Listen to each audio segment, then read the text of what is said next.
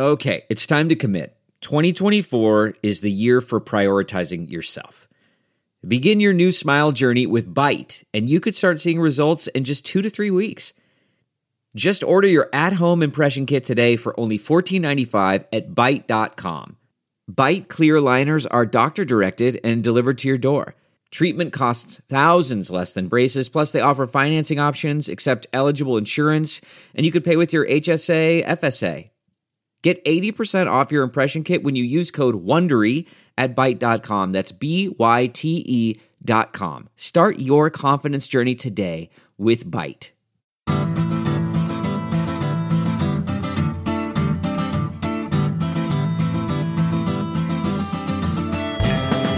Welcome to the Sinica Podcast, a weekly discussion of current affairs in China, produced in partnership with SupChina. SupChina is the best way to keep on top of the latest news from China in just a few minutes a day. Check out our newly revised smartphone app. I usually don't like consuming news on apps, but this one's really great.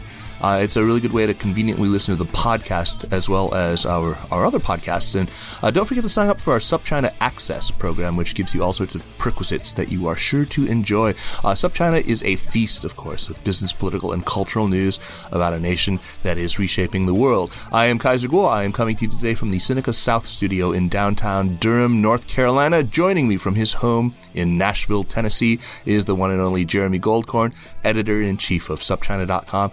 And don't forget, in his culture, they punch back. Just a little Xi Jinping-inspired humor. Jeremy, greet the people. Hi, Kaiser. Hello, people. Which culture is that? I'm not sure what your culture is. You're sort of intercultural these days. And what is the Chinese for punch back? Is it like 还手? I mean, and is punch back the right translation of that? I'm not sure what he actually said anyway. I don't know, because the only reports were in English. Right. So today we're going to talk about tobacco, Jeremy, and it's appropriate, I suppose, that I'm just a stone's throw from the old American tobacco campus here in Durham.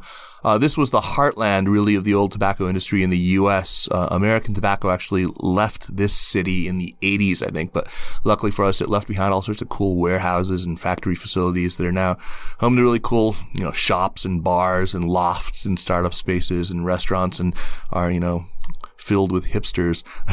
Jeremy, is tobacco a big crop in Tennessee? It is, in fact. I think it's one of the biggest, the big three cash crops. One of the others that I recall is soybeans. So, people are worried about the trade war.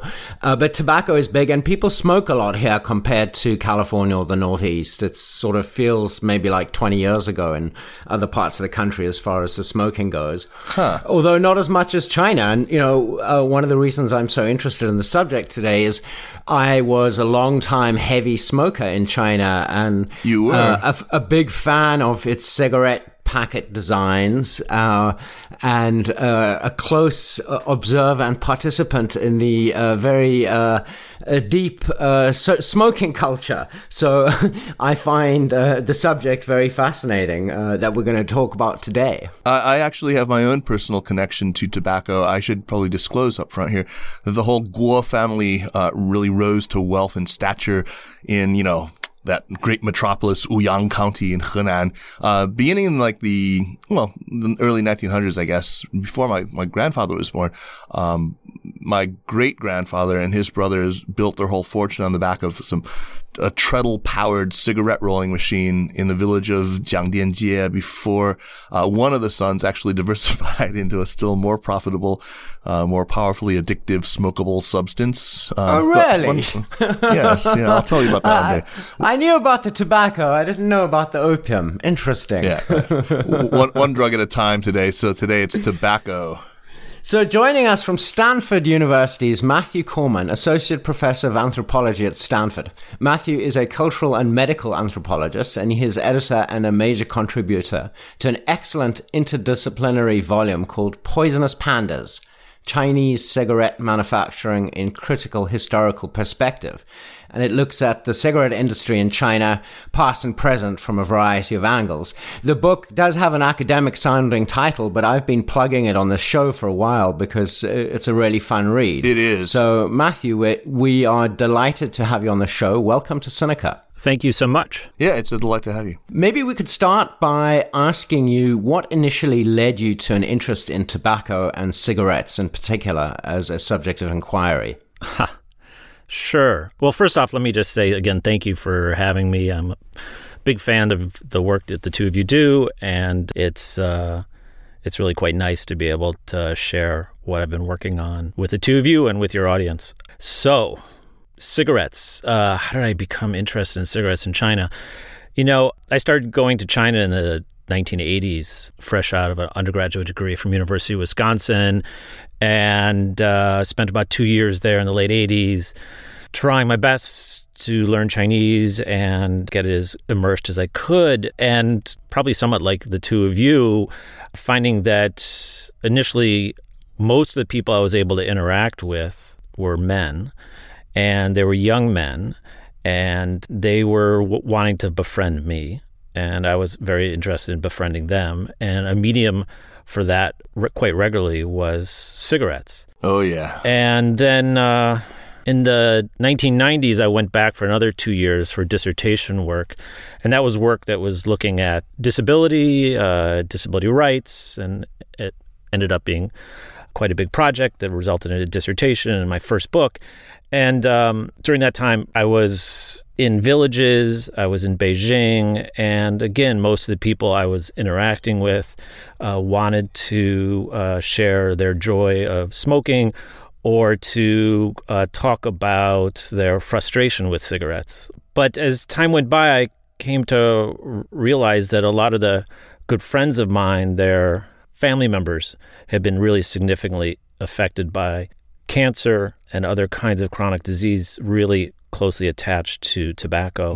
And as I was moving beyond that first book, which was something that ended up being a lot about the Chinese state and how the Chinese state thinks about improving the health of the population, I became really interested in imagining what the second big project I would do would be and how I could move to thinking about how the state is entangled both in the politics of promoting life, but also the politics of taking life, and how tremendous harm is generated with one hand and resources are put towards helping and healing with another.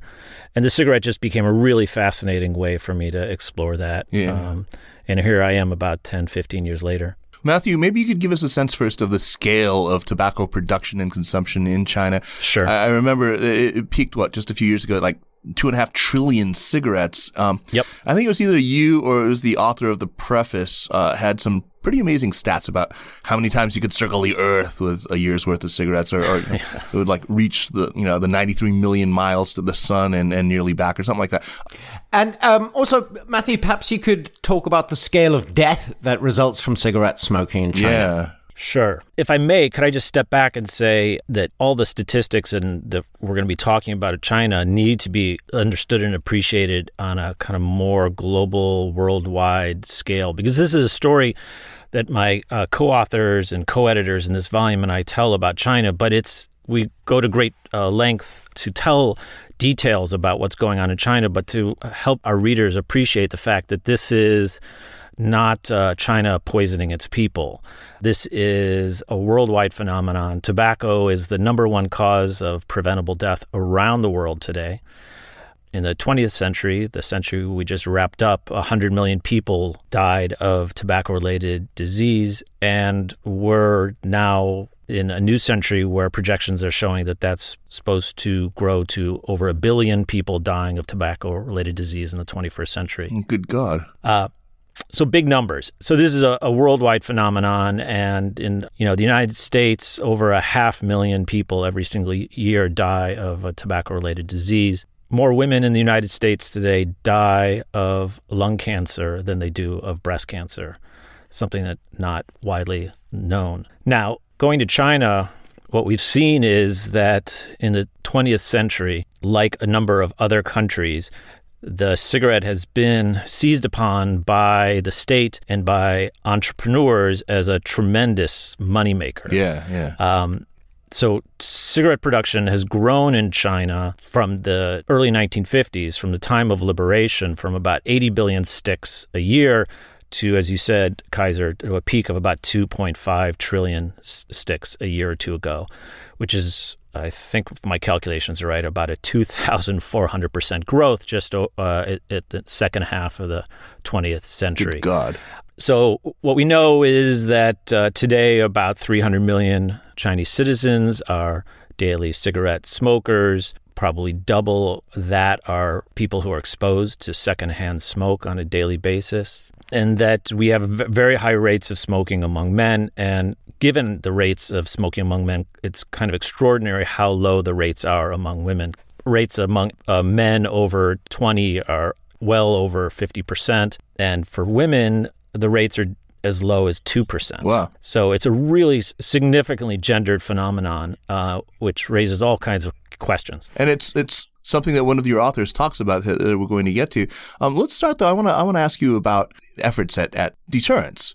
And they seem pretty tepid to me. They're pretty weak. I mean, what does it actually say on the warning label of a Chinese cigarette pack? I mean, I think it's like I haven't seen anywhere else in the world where the warning is just so weak. Yeah, it's been pretty weak. I mean, it's pretty weak in the United States too. When you look at cigarette warning labels compared to some countries, where so kind of the global health standard or the global health target is to have half of the pack of cigarettes covered by graphic warning labels, and actually now tobacco control advocates are pushing for the complete removal of any branding. So we just have brown paper bags wrapped, cigarettes that are just with no branding whatsoever. But that's the way it is in Australia already. Oh, really? That's interesting. Yeah, so Australia has been leading the charge in that. So what we have in the U.S., what we have in China are text-based warning labels. And the warning labels are, pretty feeble. When they moved to the front of the pack from the side of the pack, the China National Tobacco Corporation was able to get the fonts chosen in a way so that they would basically just disappear into the coloring of the packaging. And what does it say, Matthew? It says 吸烟有害健康, right? Right. Smoking so that's is been harmful the to 吸烟有害 health. 健康has been what we've seen for years and years. There's been a little bit improvement on that, but not much. And that language, we could talk about it later, but that language is not just happenstance. 吸烟有害健康, what does that translate? It means smoking damages health. Is harmful to health. Right. So that ties into a whole set of, it's not just the warning labels that are pretty pathetic. It's the way global health has approached tobacco. Right. Matthew, you note that the tobacco industry in China just hasn't been the subject of much scholarly work since 1949. What accounts for this? I don't have a clear answer. Inside of China, colleagues of mine tell me, people who are historians at major universities or the Social Science Academy say, when they've tried to talk to colleagues and mentors about doing work on tobacco, people say, there's nothing hot there. There's nothing really interesting. So people have been discouraged. I think outside of China, I think a lot of people see cigarettes and smoking as old hat, as something that's largely been solved and there's nothing really interesting there. Because, all politics is local, and what we see locally in places like Durham, Nashville, Palo Alto is a lot fewer people smoking. And it seems on the surface, in the immediacy of the world that I run in, I would say generally. Certainly Palo Alto. Yeah, that it's not really a problem. So it's just not a hot topic. So, so that's part of it. The other piece I would say is in terms of health problems that get a lot of attention. So health problems that get a lot of attention are often outbreaks, infectious diseases, which become significant for a variety of reasons, but just raise a lot of anxiety. Ebola. Yeah, think Ebola. Scary stuff. I think HIV in the 1990s. Right.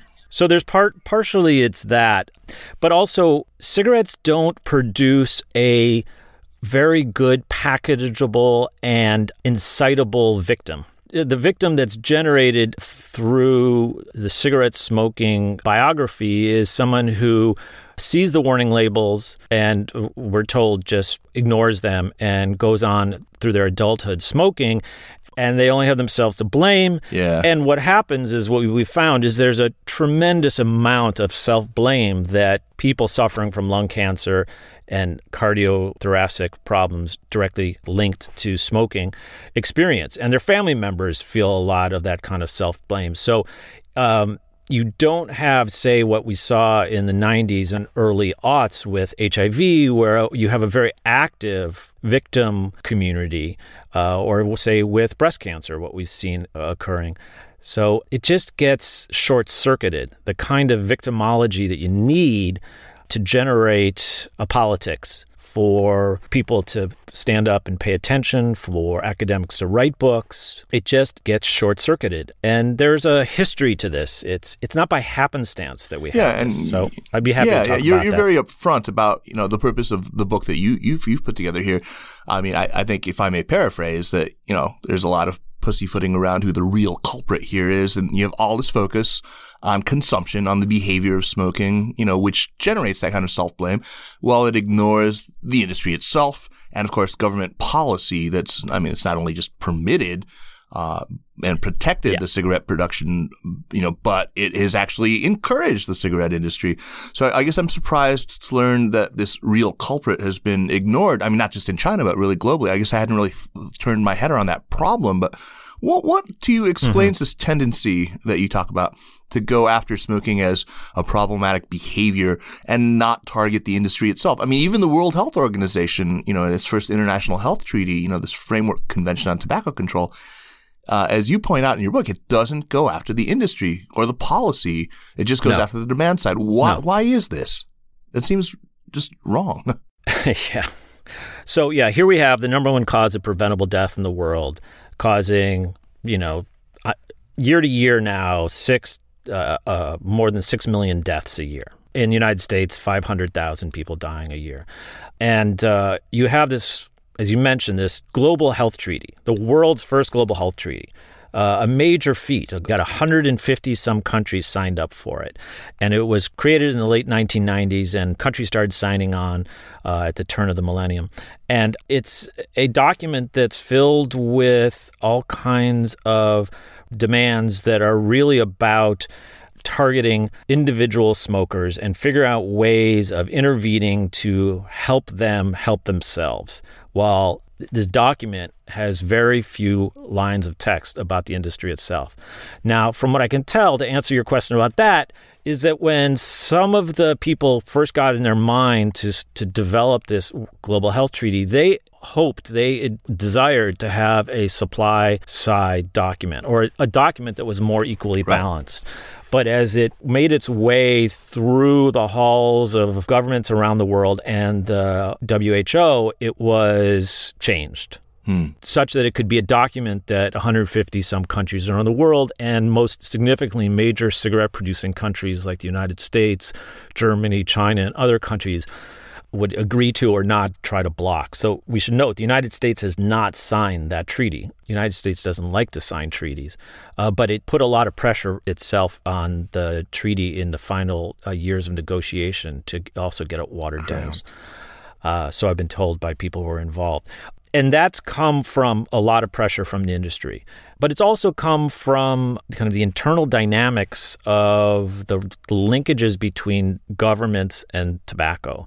So we've mentioned this briefly, but it really needs more discussion, is that big tobacco grew up with the rise of the nation state. And really vitally central here was money and the flow of money from a crop that you grow in sandy, crappy soil to something that you sell at a tremendous margin. There's so much money to be made in tobacco. It's just extraordinary. So is that the simple reason that the Chinese smoke so much and why China produces so much money? It's just the money, stupid. I mean, when, provinces like Yunnan derive such a huge... The simple answer. It's definitely one of the answers.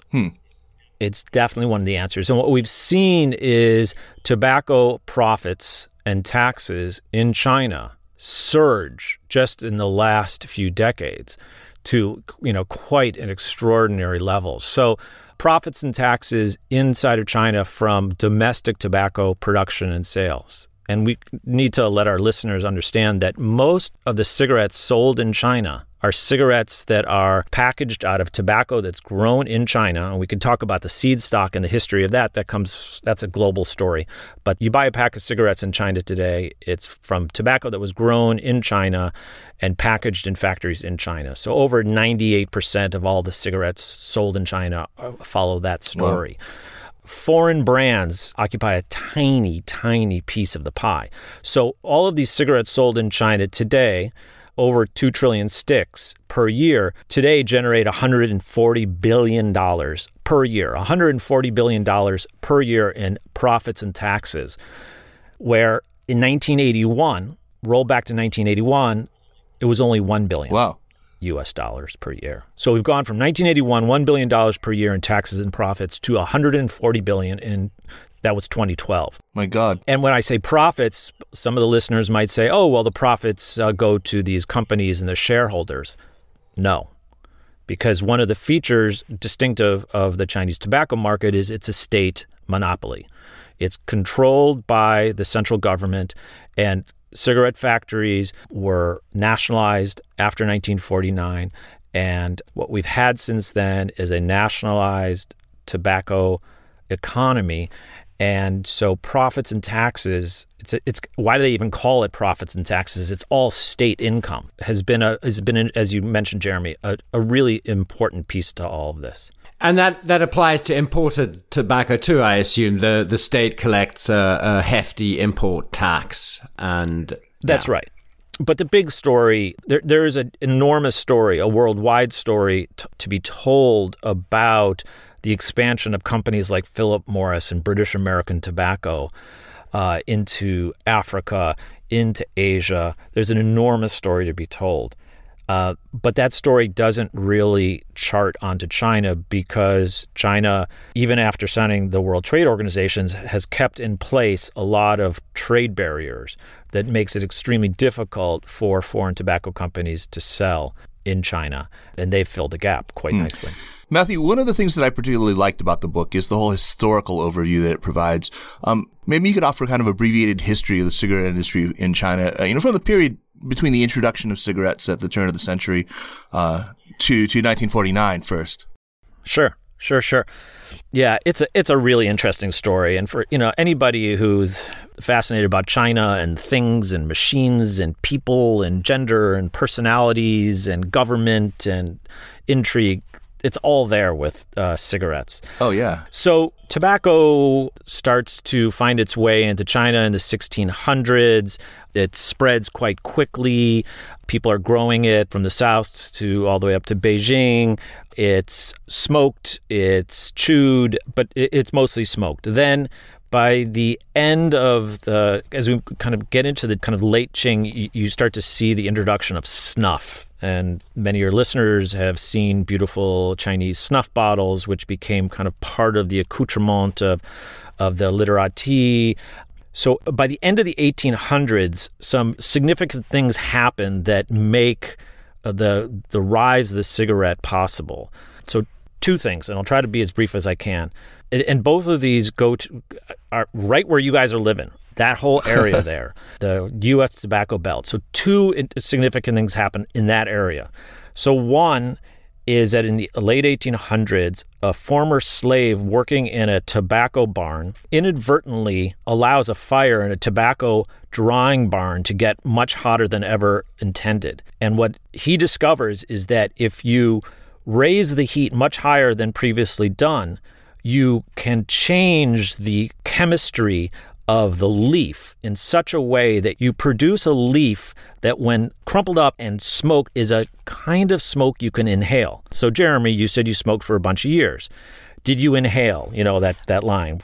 Did you inhale? I imagine you inhaled. I did. I inhaled. You did inhale, right? And it provided you, I can assume, during much of that time, a kind of a rich experience of inhalation, of flavor, and all kinds of things. Maybe you could fill us in and fill our listeners in on what that experience was like. Supposed to, but I'm supposed to not believe that anymore. I'm supposed to think it's very yucky. So I'm not. But yeah. So, but what you have to understand is, so tobacco is something that is consumed around the world from the kind of the 1600s onwards, but it's only until the late 1800s that a kind of tobacco that you can inhale starts to come onto the marketplace. So that's what we call flue-cured tobacco, the flue curing, the drying at a high level, and using a flue to make sure that the heat that is generated goes up and out through a flue so it doesn't contaminate the tobacco with nastiness. Right. So we have this invention of a way of manipulating the pH of tobacco so you can inhale it, and it becomes so much more addictive, and you don't need as much tobacco to get your fix. It's like freebasing cocaine, right? It very much so. And actually what we see is the manipulation of the pH of flue-cured tobacco takes another shift in 1950s and the 1960s in the United States, and they literally start freebasing tobacco. They're freebasing it, which is the story behind the rise of Marlboro. Marlboro cigarettes were reintroduced in the 1950s, and that I can get to that later. But let's go back to the late 1800s. So flue curing is discovered. Then they have this incredibly profitable new product, flue-cured leaf, and you don't need very much of it. So how do we get it to consumers? This is an age of industrialization, mechanization. There's a desire to figure out how to produce a much more easily packaged and easily smoked product, i.e. the cigarette. So there's a tournament. There's a tournament launched in your neck of the woods to figure out how to create a machine cigarette rolling contraption. And that results in the discovery of, or the patent by James Bonsack in the late 1800s of the first cigarette rolling machine. And James Duke of Duke University Law and of the British American Tobacco Corporation, James Duke, hears about this contraption, signs an exclusive deal with Bonsack, and starts rolling cigarettes and pushing out all of the hand rollers he had hired. So this is also a story of labor and kind of economy of scale and reducing labor costs. We see that all the way up till today. And then James Duke starts making a huge amount of money selling cigarettes in the United States, and he sees an infinite capacity to make cigarettes. Infinite capacity with these machines, and the machines become faster and more effective, and now we have machines that produce extraordinary quantities of cigarettes per minute. And Duke takes it upon himself to figure out where he's going to be able to sell more cigarettes anywhere else in the world than possible, and he targets China. There's a story that's been repeated by a number of people, including one of your recent guests, John Pomfret, about James Duke targeting China and saying, I want to sell a lot more cigarettes. Bring me an atlas. I want to see where more people live than anywhere else in the world, and that's where we're going to sell cigarettes. And he makes that decision, which makes him untold fortunes and allows him to create universities and other things. And is responsible for 555 cigarettes still being one of the most common brands in China, despite not being smoked anywhere else, I assume. Yeah. So around the same time, hand-rolled cigarettes start to appear in Guangdong, brought in from the Philippines, filled with flue-cured tobacco. And then with James Duke's investment in China, we see machines being imported into China, and in the 1920s and 1930s, big investment in trying to sell cigarettes. At first, it's hard going. Cigarettes are not immediately welcomed and smoked in large quantities. One of the ways that they're able to change all of that, and it's there's some great historical accounts of this, is big investments by Duke in particular, but by other companies like the Nanyang Brothers Tobacco Corporation out of Hong Kong, in building these multi-layered media and advertising systems that includes investments in cinemas, newspapers, graphic design shops, penny presses. And in the 1930s, you have a rich experimental world of tobacco media in China, and these companies vying for for symbolic dominance across China, and they help usher in a lot of the media that we have come to know as kind of just part and parcel of the media landscape of China. Absolutely, yeah. And this also happened in the United States. Advertising in the United States as a profession takes off with tobacco. And Carl Crow is involved in some of the story in China, isn't he? The American ad man. Absolutely. Yes. Absolutely. So, we spend time in China today. Everything is advertised. But in the 1910s, 1920s, not much was advertised. They start putting tobacco advertisements everywhere. And there's, accounts of these real backwater locations where people are describing in the 1930s gorgeous, beautiful technicolor advertisements for Hartmann cigarettes and all these other brands, Pirate cigarettes, and all of these brands that... Can you actually talk about some of these amazing brand names, Matthew? I mean, because they're really some very colorful brand names that cigarettes have been sold under in China. Yeah. So, in the 20s and 30s, there are hundreds and hundreds of brand names, and a lot of them are trying to monetize local symbolism of rocks and birds and lovely things that people like to surround themselves with. But you also have a new patois of symbolism having to do with nation state, the rise of Chinese nationalism, patriotism, new notions of gender and sexuality of both men and women, but a lot of advertising and imagery and package design in the pre-49 period profiled women with qipaos, and many of your listeners have seen these images.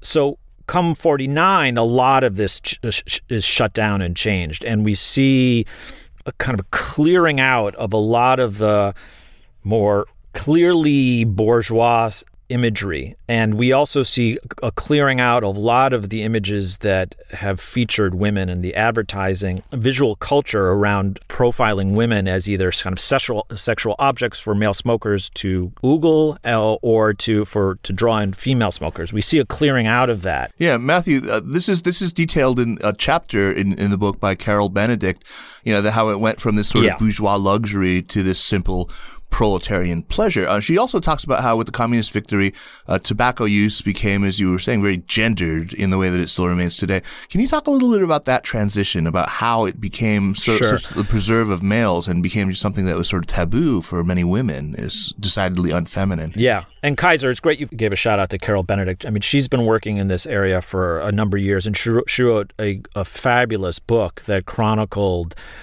a lot of what we in this edited volume are chronicling from kind of the 1930s forward. She chronicled from, about the 1700s all the way up to the early 20th century.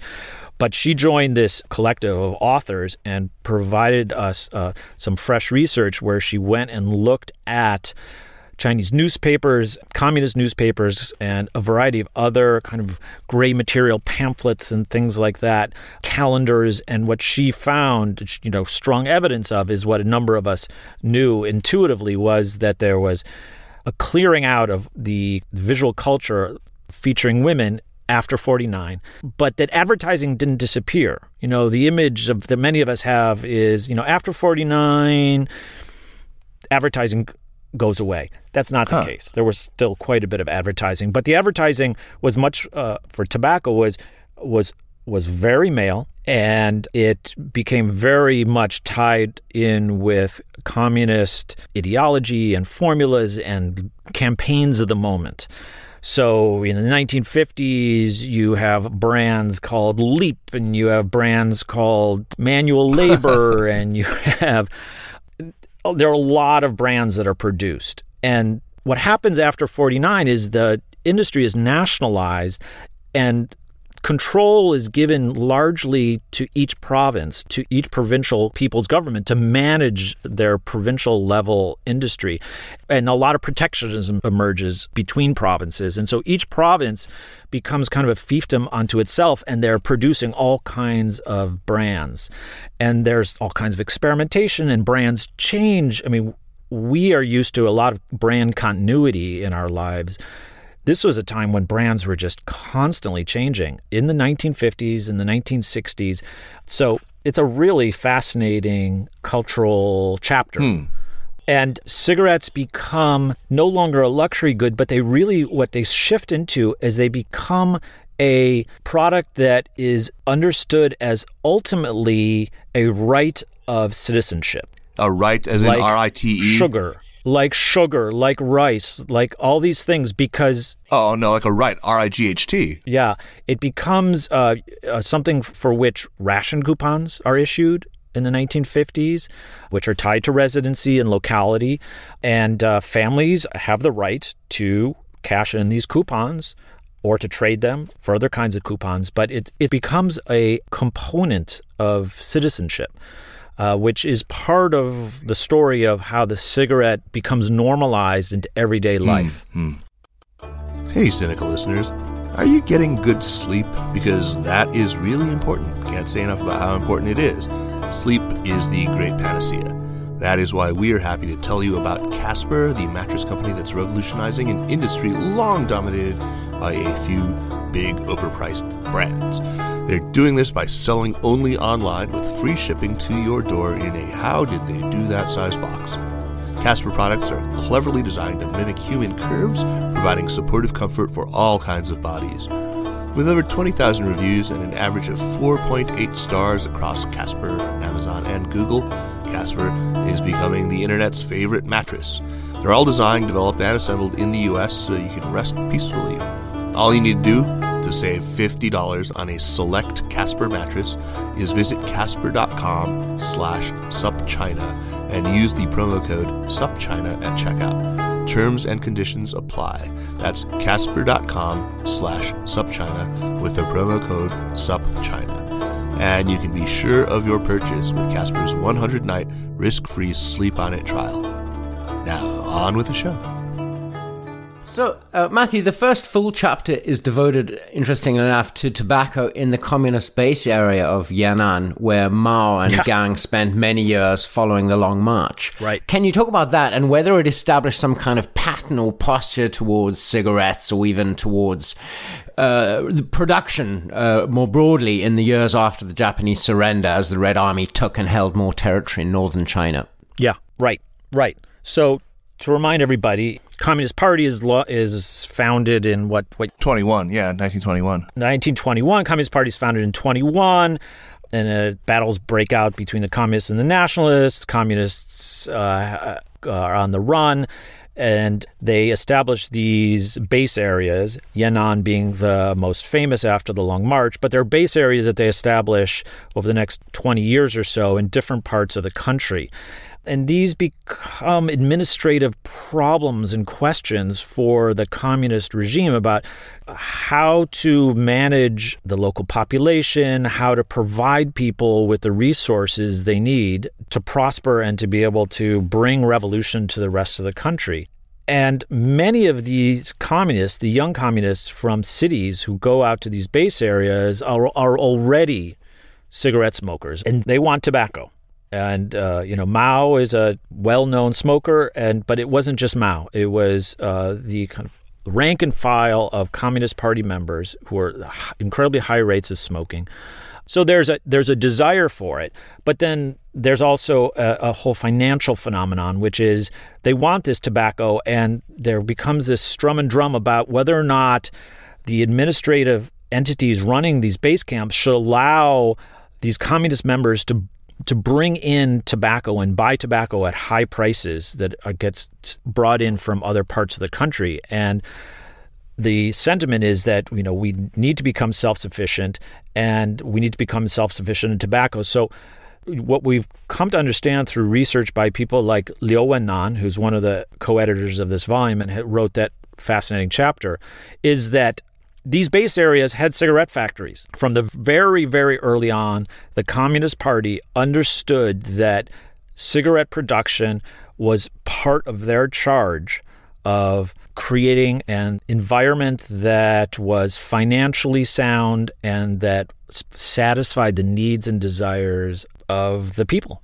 And so these factories were created, and then there was also restrictions set up on not being able to import tobacco from other parts of the country. You had to smoke locally. You had to buy locally. There were charges, high tariffs placed. And this, to answer your question, becomes somewhat of a template for the creation in the early 1950s of a nationalized tobacco economy. That is fascinating. You mentioned Liu Wennan, and his chapter on Yan'an actually talks about how later in 53, I think it was, the Ministry of Health actually, went after tobacco. They tried to make abstention, part of health policy, but Mao actually intervened to squash this. Why? I mean, was it just personal? I mean, he was a pretty heavy smoker. Was it that, hey, tobacco's not bad. Or was it, the reliance on the funds that it was already bringing in, on the tax revenues, or what was it? This is a puzzle, and this is something I've actually been working on just over the last couple of weeks for another volume that I'm working on. So what happens is in 53, the Minister of Health, she's this remarkable individual. I'm just starting to understand her biography. She was a feminist firebrand going back to the 1920s when she's tied, when her personal biography gets caught up with the YMCA, and she starts to develop a professional profile around providing health and benefits to women, to mothers, to children. She goes on to found the China Women's Association in Chongqing with 100 other women. She marries a warlord, and the two of them they're like this power couple in China. And the two of them have a falling out. The warlord had a relationship with Chiang Kai-shek, has a falling out with Chiang Kai-shek, and they come to the United States for 2+ years, spending much of it at UC Berkeley. Go Bears, yeah. This is in the late 1940s, and she returns to China. Her warlord husband dies in a boat accident, in a ship accident on his way back to China. She returns to China, and she's made the first Minister of Health. And she has it in her mind, in large part based on her personal experience and background and ties to the YMCA, which had a very staunch anti-tobacco, anti-cigarette platform, that she wanted to put on the docket for the rollout of the Ministry of Health's first waves of health promotion, smoking cessation. Mao catches wind of this, and he's going to have nothing to do with it. And he shuts it down, and he doesn't just shut it down, he enlists the Central Committee to put out a document, which Liu Wennan mentions, and I've been writing about in greater length. Yeah, the directive. He puts out a document that says these kinds of edicts coming from the national level, if and when they happen, they should be resisted and repealed. And that this is something that at every level of governance should be avoided. Now, why? Now, I think there's definitely a part of the Sinica audience and consumers of Chinese history who would want to say, one more example of how, Mao didn't care about the Chinese people. It didn't matter to him if people died. What I see is a story of, I'm not sure how to speak about that, but what I do know is that, and what we do know historically, is Mao had made a number of pronouncements about tobacco going back to the 1920s. One of his very first essays as a young founding member of the Chinese Communist Party was an essay about tobacco taxes, where he rails against the nationalists and he uses this salty language of of accepting British American tobacco and taking the farts of British American tobacco and seeing it as glorious scent. And he rails against the nationalists for not properly taxing the British American Tobacco Corporation and says this is malfeasance of governance. A proper nation would tax tobacco and would recognize that foreign tobacco companies need to be tightly controlled. And then fast forward to the early 1950s, 1940, 1950, he endorses the nationalization of the tobacco industry, and he writes in the marginalia of that plan where he endorses it that you don't smoke foreign-made cigarettes, right? Good Chinese Communist members, right? Good party officials won't smoke foreign cigarettes. They'll only smoke local cigarettes.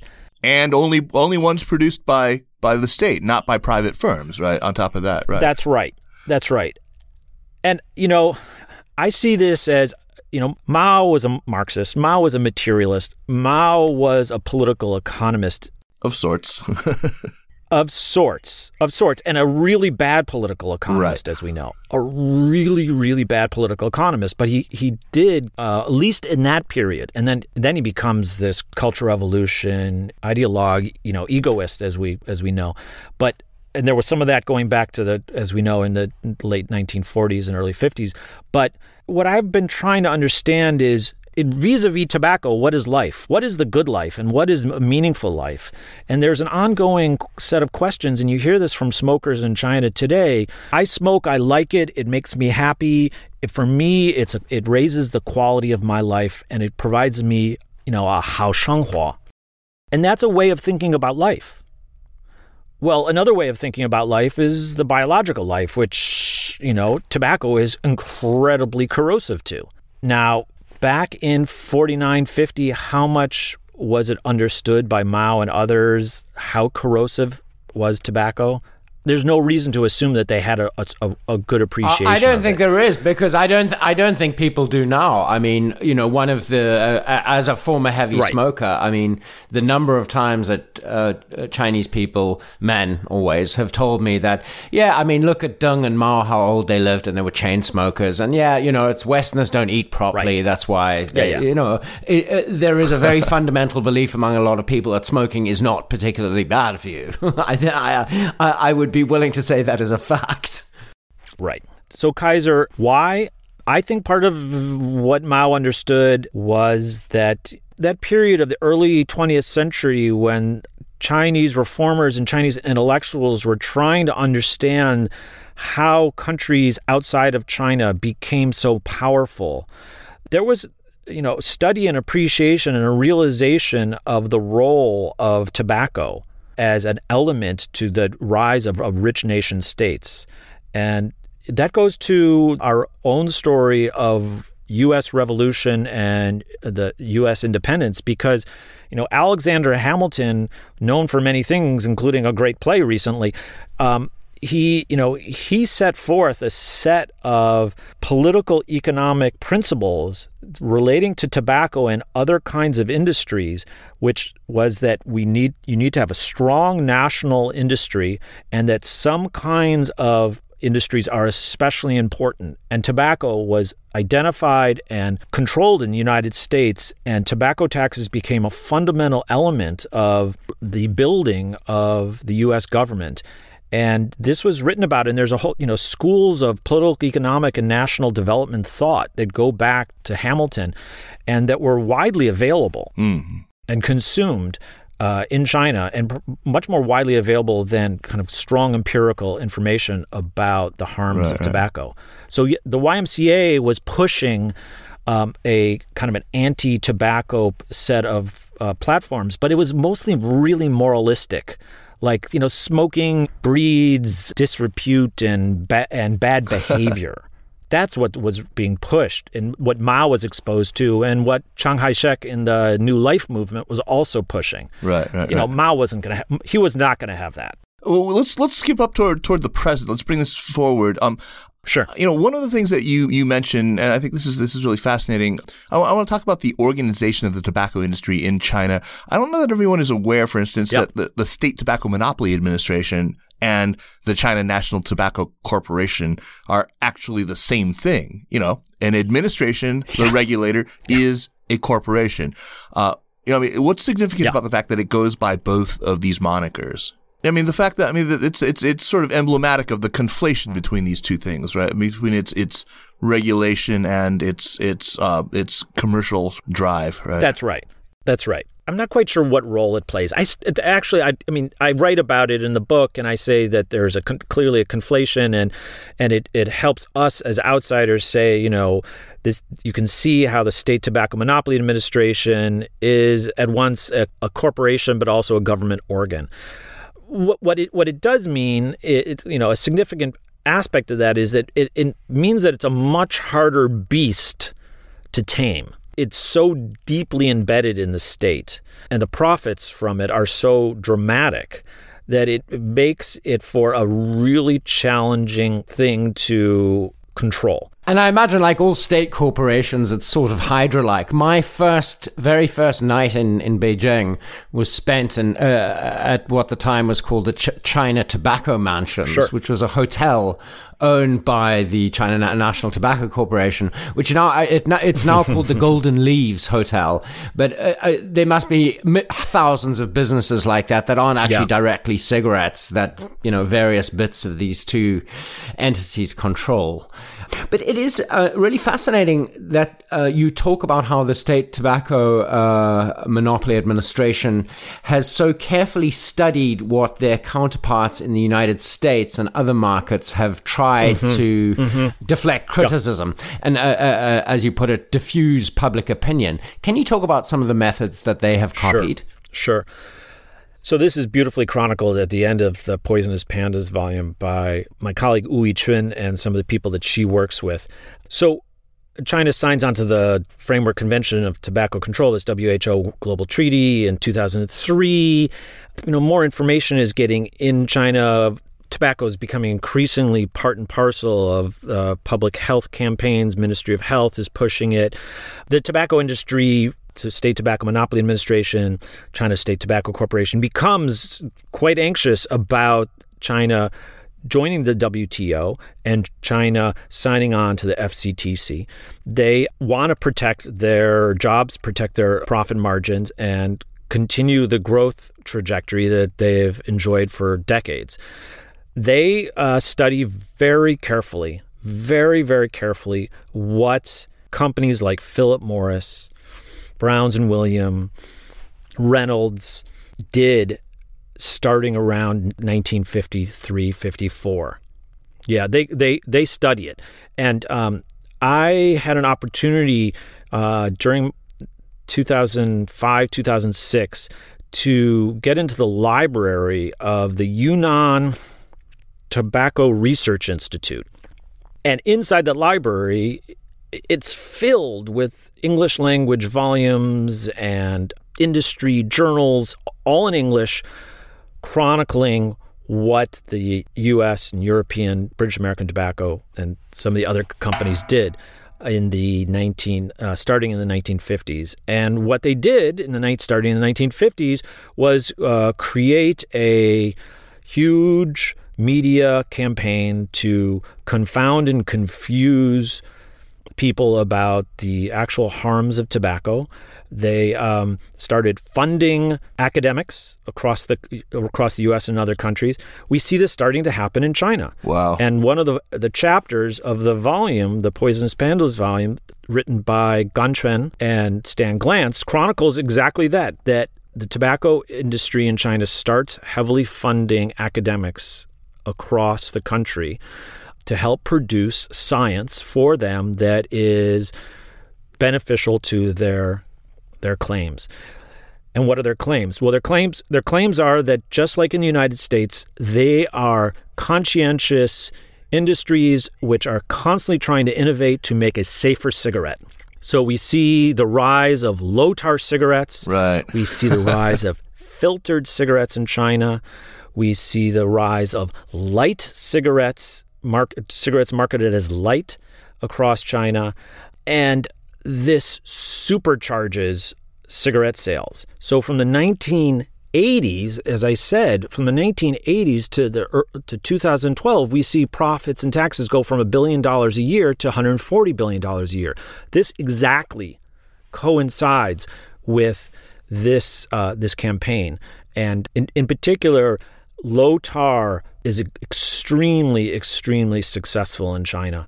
And quite commonly today, you talk to anybody, they'll say, low tar cigarettes are safer. Filtered cigarettes are safer. And this is all the rhetoric of the industry. So they copy that. What else? Interference, just getting up in the grill of any administrator who's trying to generate new kinds of health promotion.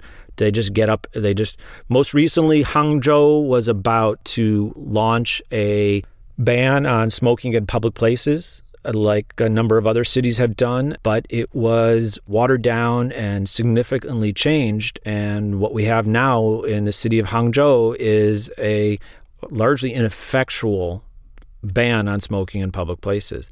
And so do they also get up the grill of anti-tobacco campaigners? I mean, a lot of the people who contributed to your book, I'm not sure whether they're still Chinese nationals, but I assume that at least some of them are.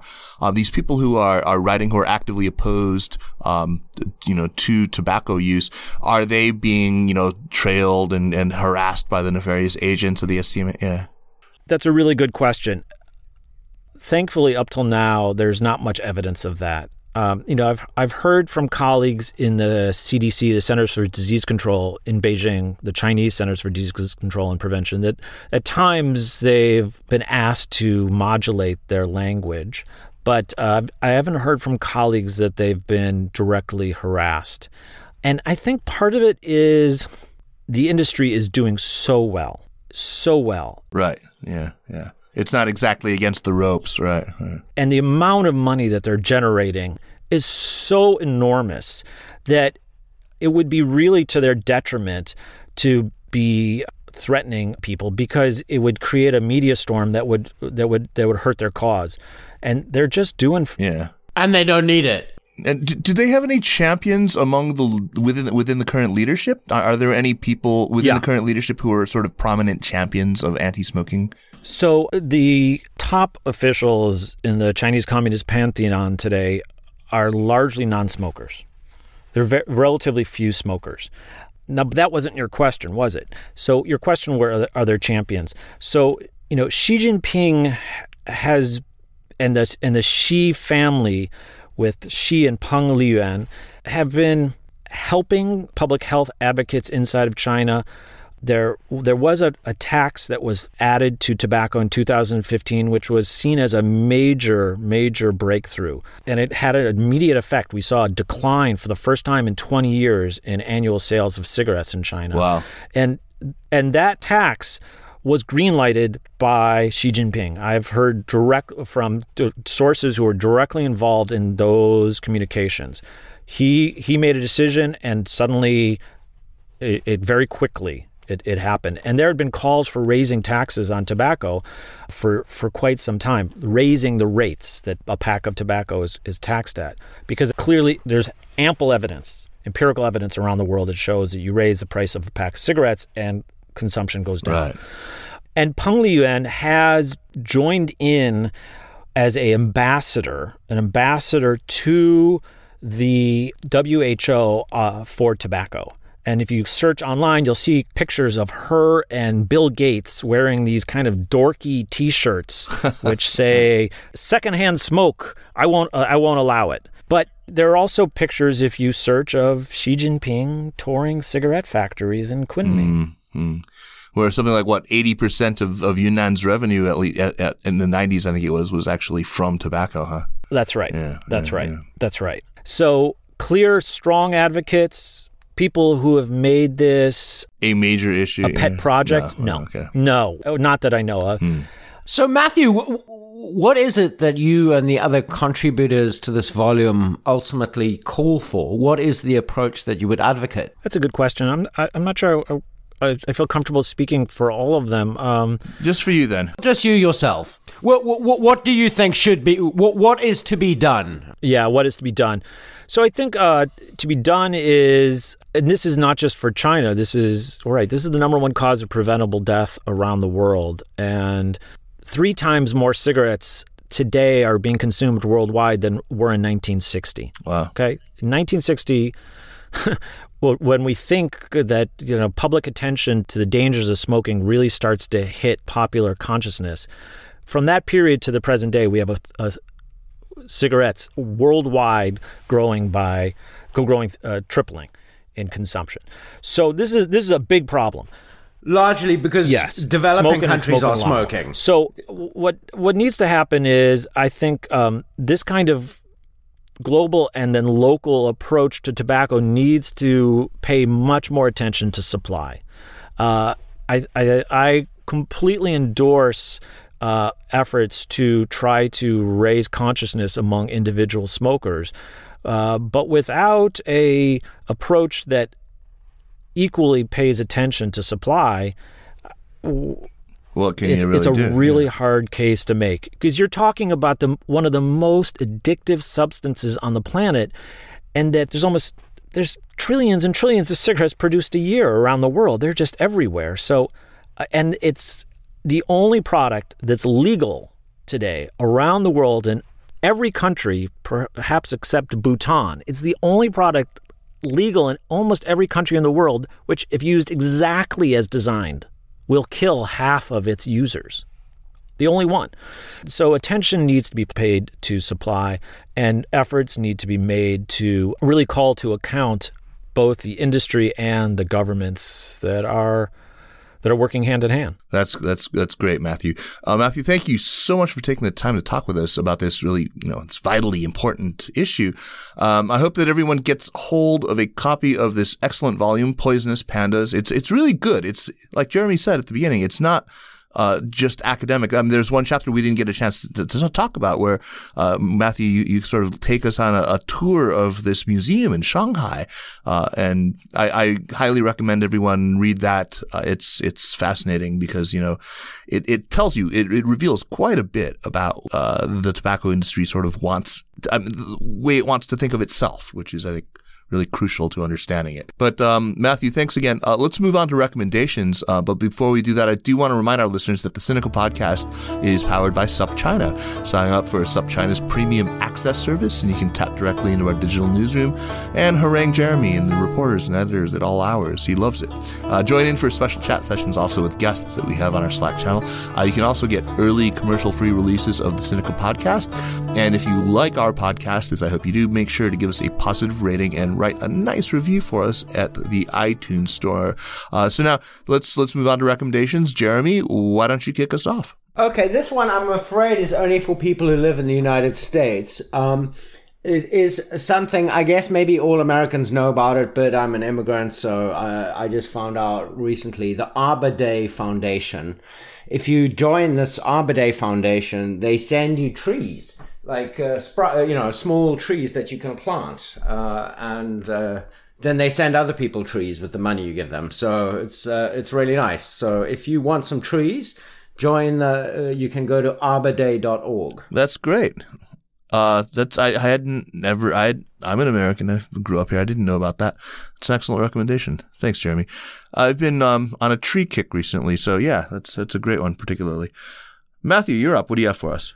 Sure. So I would like to give a shout out, first off, just to the Anthropology of China. I think there's just some amazing work being done by colleagues these days. And there's a real effort among these colleagues to write books like Poisonous Pandas that can be easily accessed and that are writerly in style that people outside of kind of the day-to-day life of the academy can pick up. And so I just want to kind of encourage people to seek out these kinds of materials. The cultural anthropology of China and medical anthropology of China is just, there's fantastic work being done. And these are people who devote years and years and years, heavy, lengthy stays.